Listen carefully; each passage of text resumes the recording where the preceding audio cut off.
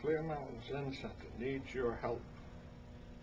Our center is struggling, must apply to an ancient form of practice, the begging bowl. Give what you can, large or small, one time or many.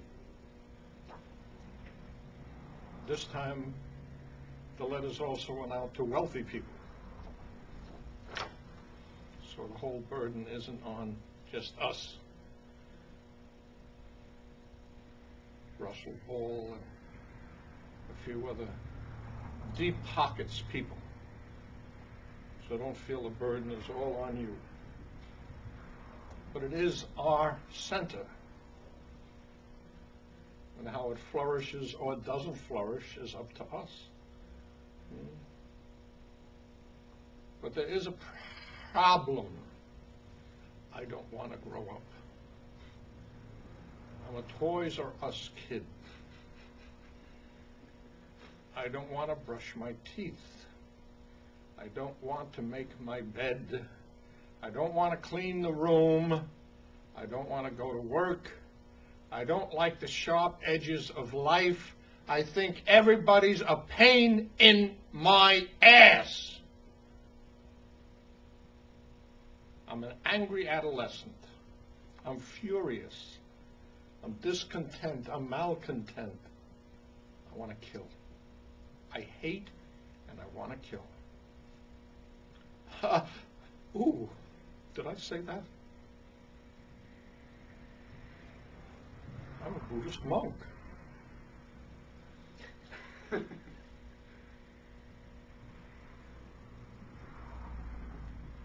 don't want to grow up.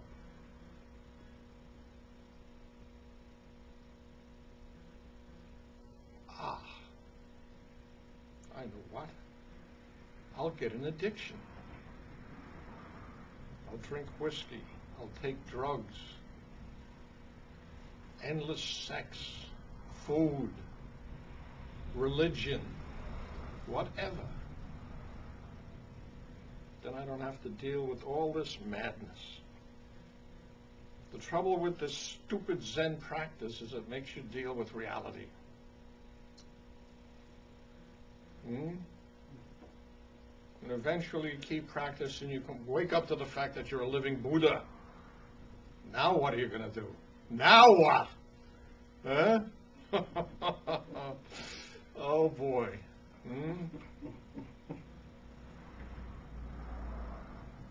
We don't read stories about the Buddha going to the local gin mill and getting shit-faced, you know? He woke up to the fact that I don't think this is going to work. But I do see things that are out of order. Things are out of place. Here we are, 4 years later, longer than the Second World War, still going on. We're into the second trillion, almost up to 4,000 dead soldiers. Ship some more over. Have a surge or two.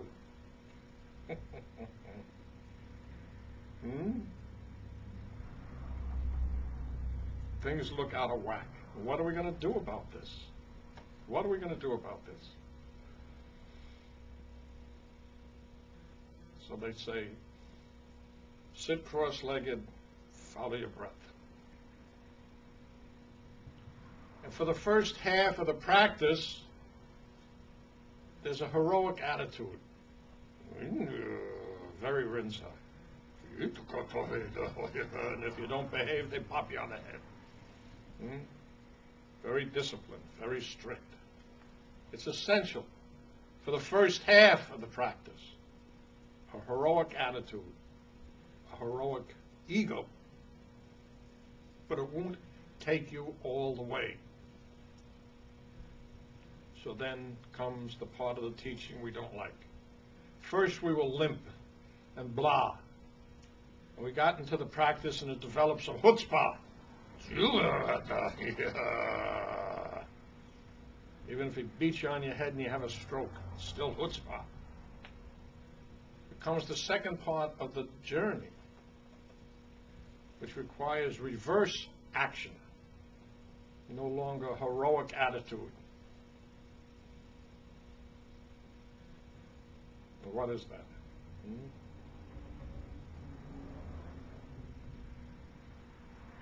It's the shift from Rinzai to Soto. To maintain that heroic attitude is pure ego. So you have to let it go. But there's a fear, if I let go of that, then the flat tire won't get fixed, and the clogged toilet won't get fixed, and the broken water boiler won't get fixed.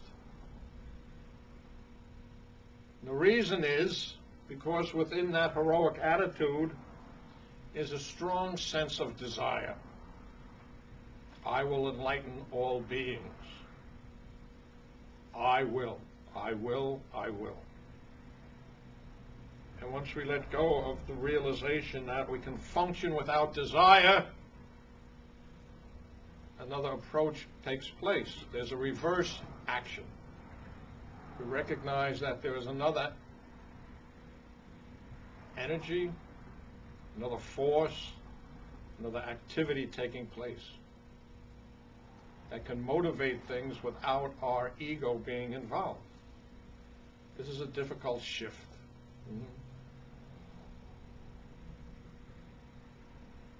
All addictions, oddly enough, whatever addiction is, has at its root a passive-aggressive behavior. You should look at that. I'll drink enough poison to kill you. Right?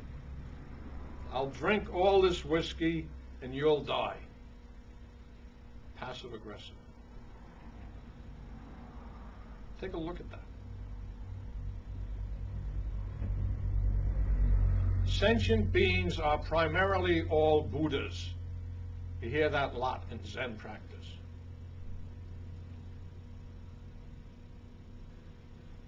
Sasaki said that to me one time. Sentient beings, all Buddhas. I said, so what? He went furious. They gave a whole lecture on, no, so what? No, so what? But so what? Sentient beings are primarily all Buddhas. So what? What are we going to do with that information? What do you want to do with that?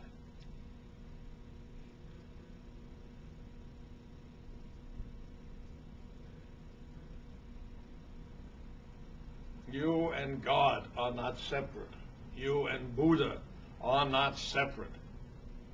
Your activity and the activity of the Absolute are not separate. All this information is delicious, wonderful, great. I mean, you can fill up filing cabinets full of it. But if you don't have an open heart, it's all a lot of crap. Without an open heart, it's just a lot of nonsense. More information on top of information on top of information. A living Buddha without an open heart is an obscenity.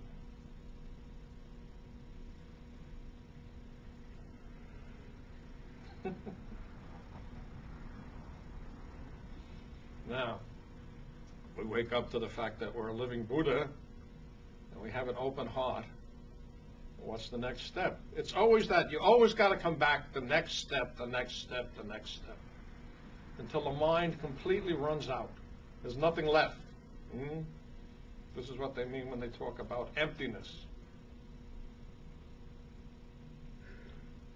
An empty mind. A mind that's not grasping, trying to take hold of, taking possession of. That's all ego. Even if you want to become a saint, it's still ego.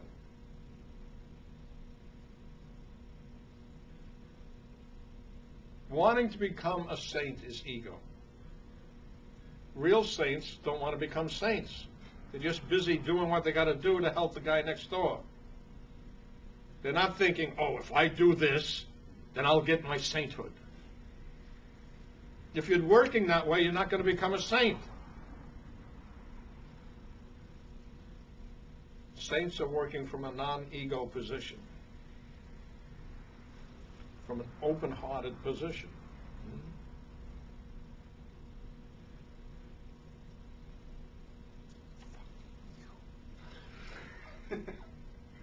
That's all.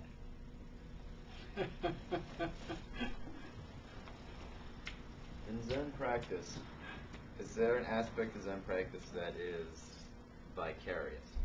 I don't know what that means. That even though the whole world isn't in the Zendo with us doing what we're doing here and being here meditating is helping them vicarious. Of course it is. Absolutely. There's a little child in Indonesia right now who's getting benefit out of our practice. You lose sight of that, your practice is going to suffer radically. There's a little girl, 9 years old, in Indonesia right now getting benefits out of what we're doing sitting here. I don't know her name. How is that? Cauliflower? How is that? Nice. But why is she benefiting?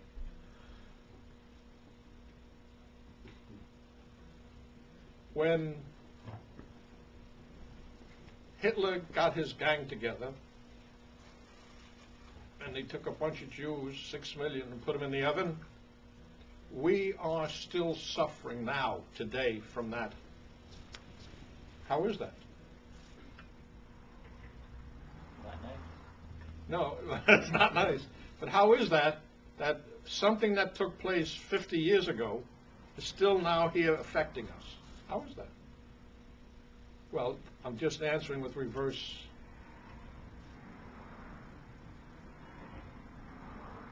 There's no separation.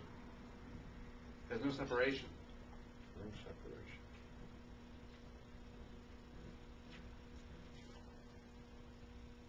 One of the problems at the base of what I was talking about today is waking up to the fact that in life there's an enormous amount of compromise. I want to sing and dance and play naked in the rain, and if I do, I get arrested for indecent exposure. In other words, my human body, as it is dirty and disgusting and indecent.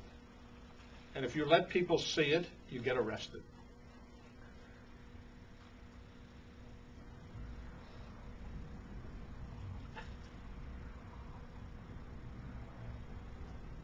Well, now I got a message. This is a filthy, dirty, disgusting thing that's not to be seen, must be kept covered up. There's compromises over and over and over and over. I don't like my boss. I don't like my boss, but I want a raise. Come here, boss's ass. Compromise, compromise. Over and over and over. And the root of compromise is the survival instinct. If I don't kiss the boss's ass, if I don't compromise and kiss his ass, I won't get ahead and we won't survive. I can't pay the bills, the mortgage will be behind, and I'll be in trouble. There's this constant game. Now, that's all within the box of conventional wisdom. There's an option in this game. You step outside the box of conventional wisdom. Then they call you an eccentric, a weirdo, out of control. And unemployed. Perhaps. Absolutely perhaps. There was a fella named Steve Shriver, a friend I had upstate New York. He was a teacher in Albany. One day he walked into the class and he wrote on the blackboard, "I hate this job." He walked out and never went back. He bought himself a van, traveled all around the country and ended up in Florida. And he opened up a lawn mowing business. He had one customer, a little old lady, who called him in one day and said, "Steve, you see my condition. I'm old, incapacitated, and I don't have a person in the world to help me. No family. If you move into the house, help me out when I die, you can have it." He moved in. 6 months later, she dropped dead. That's murder, isn't it?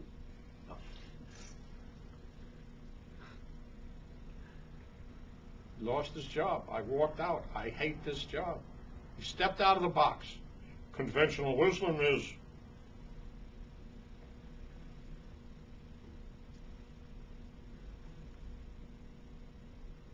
he stepped out. Now, the story could have ended up, he went to Florida, ended up on a Skid Row. You don't know. You don't know. So that's what keeps us in the box.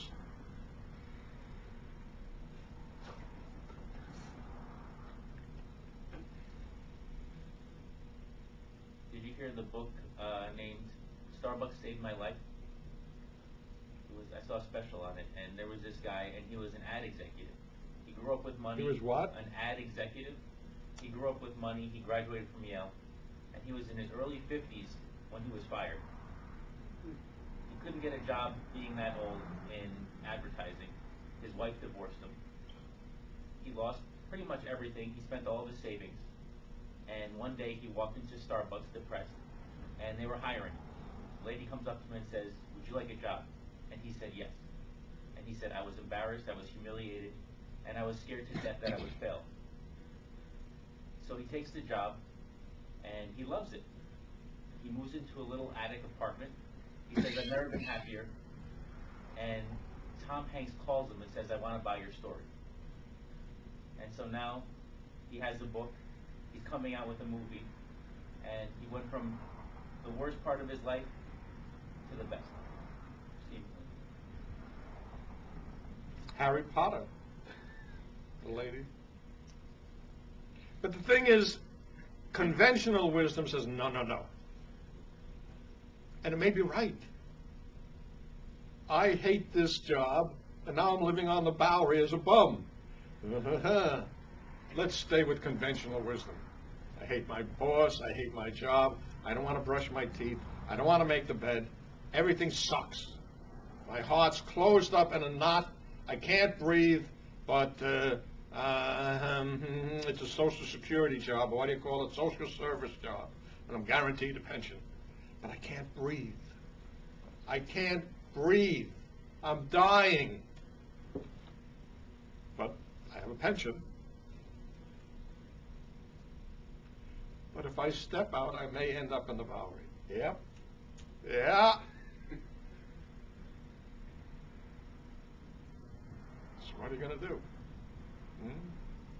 Are you going to stay in that survival mode, or are you going to take the chance of thriving? And even if you're on the Bowery, you may not feel that you're stifled. And 90 times out of 100, when you step out, you don't end up on the Bowery.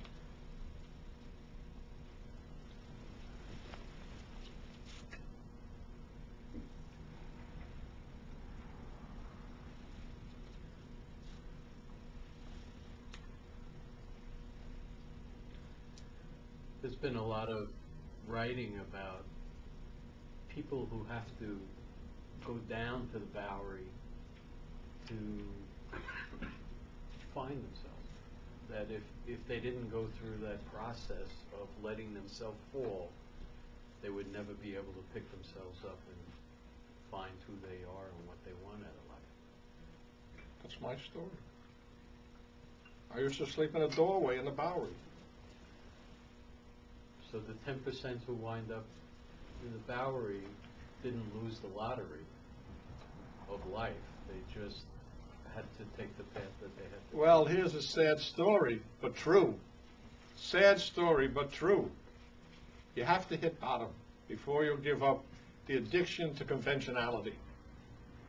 When you find out that taking the conventional path doesn't work, you may have to have a lot of pain to discover that it doesn't work. Bill Gates took the conventional path. He went to Harvard. He said, this sucks, this don't work, and he quit. Harvard doesn't work for me. He found a better way. You may have to hit bottom. There may be an awful lot of pain that you invested in something that isn't going to pay off, and you have to make a change.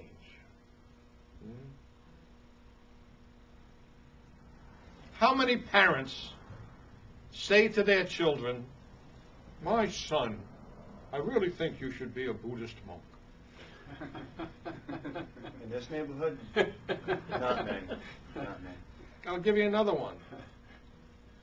How many parents say to their son, my son, you should live a life that is happy, joyous, and free? In this neighborhood? Same neighborhood. But you got to think about that. Yes? This isn't valued. This is stupid. Now, here's the kicker, and this is important. The definition of meditation. This is important. Everybody has something up here that says this is the correct form of meditation. Even on those 8 Noble Paths, it says right meditation. What is that?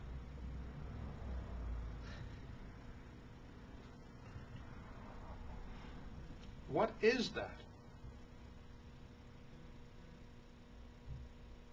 I had a fellow upstate I was good friends with, George Monahan. I knew him from Brooklyn. Hated the idea of meditation. He was a ski instructor on a safety patrol. I said, that's meditation if you use it properly.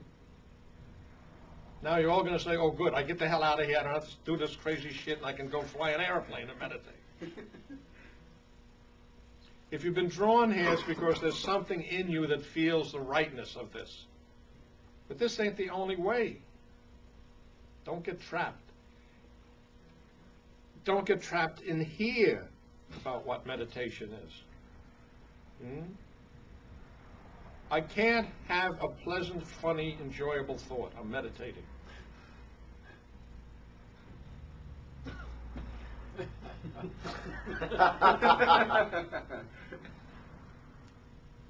I must be constipated when I'm meditating.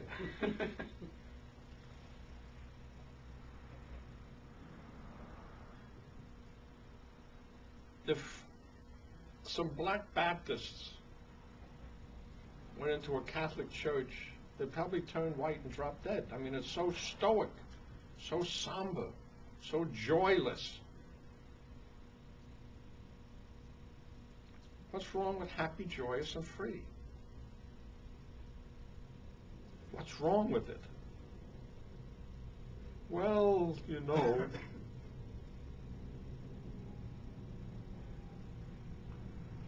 When I was young, I went to church and we had a folk group. And I said, well, I guess I'll go to church every week. I might as well play in the folk group because there's no chance in hell I'm sitting out there. So we had a great time. When I was a young man and never been kissed, I got to thinking over what I had missed. I got me a girl, I kissed her, and then, oh Lord, I kissed her again because she had kisses sweeter than wine. No, you can't do that. That's all.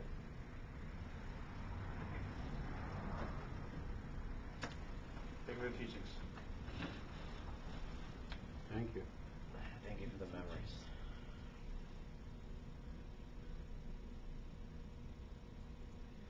May I respectfully remind you, life and death are of supreme importance. Time swiftly passes and opportunity is lost. Each of us must awaken.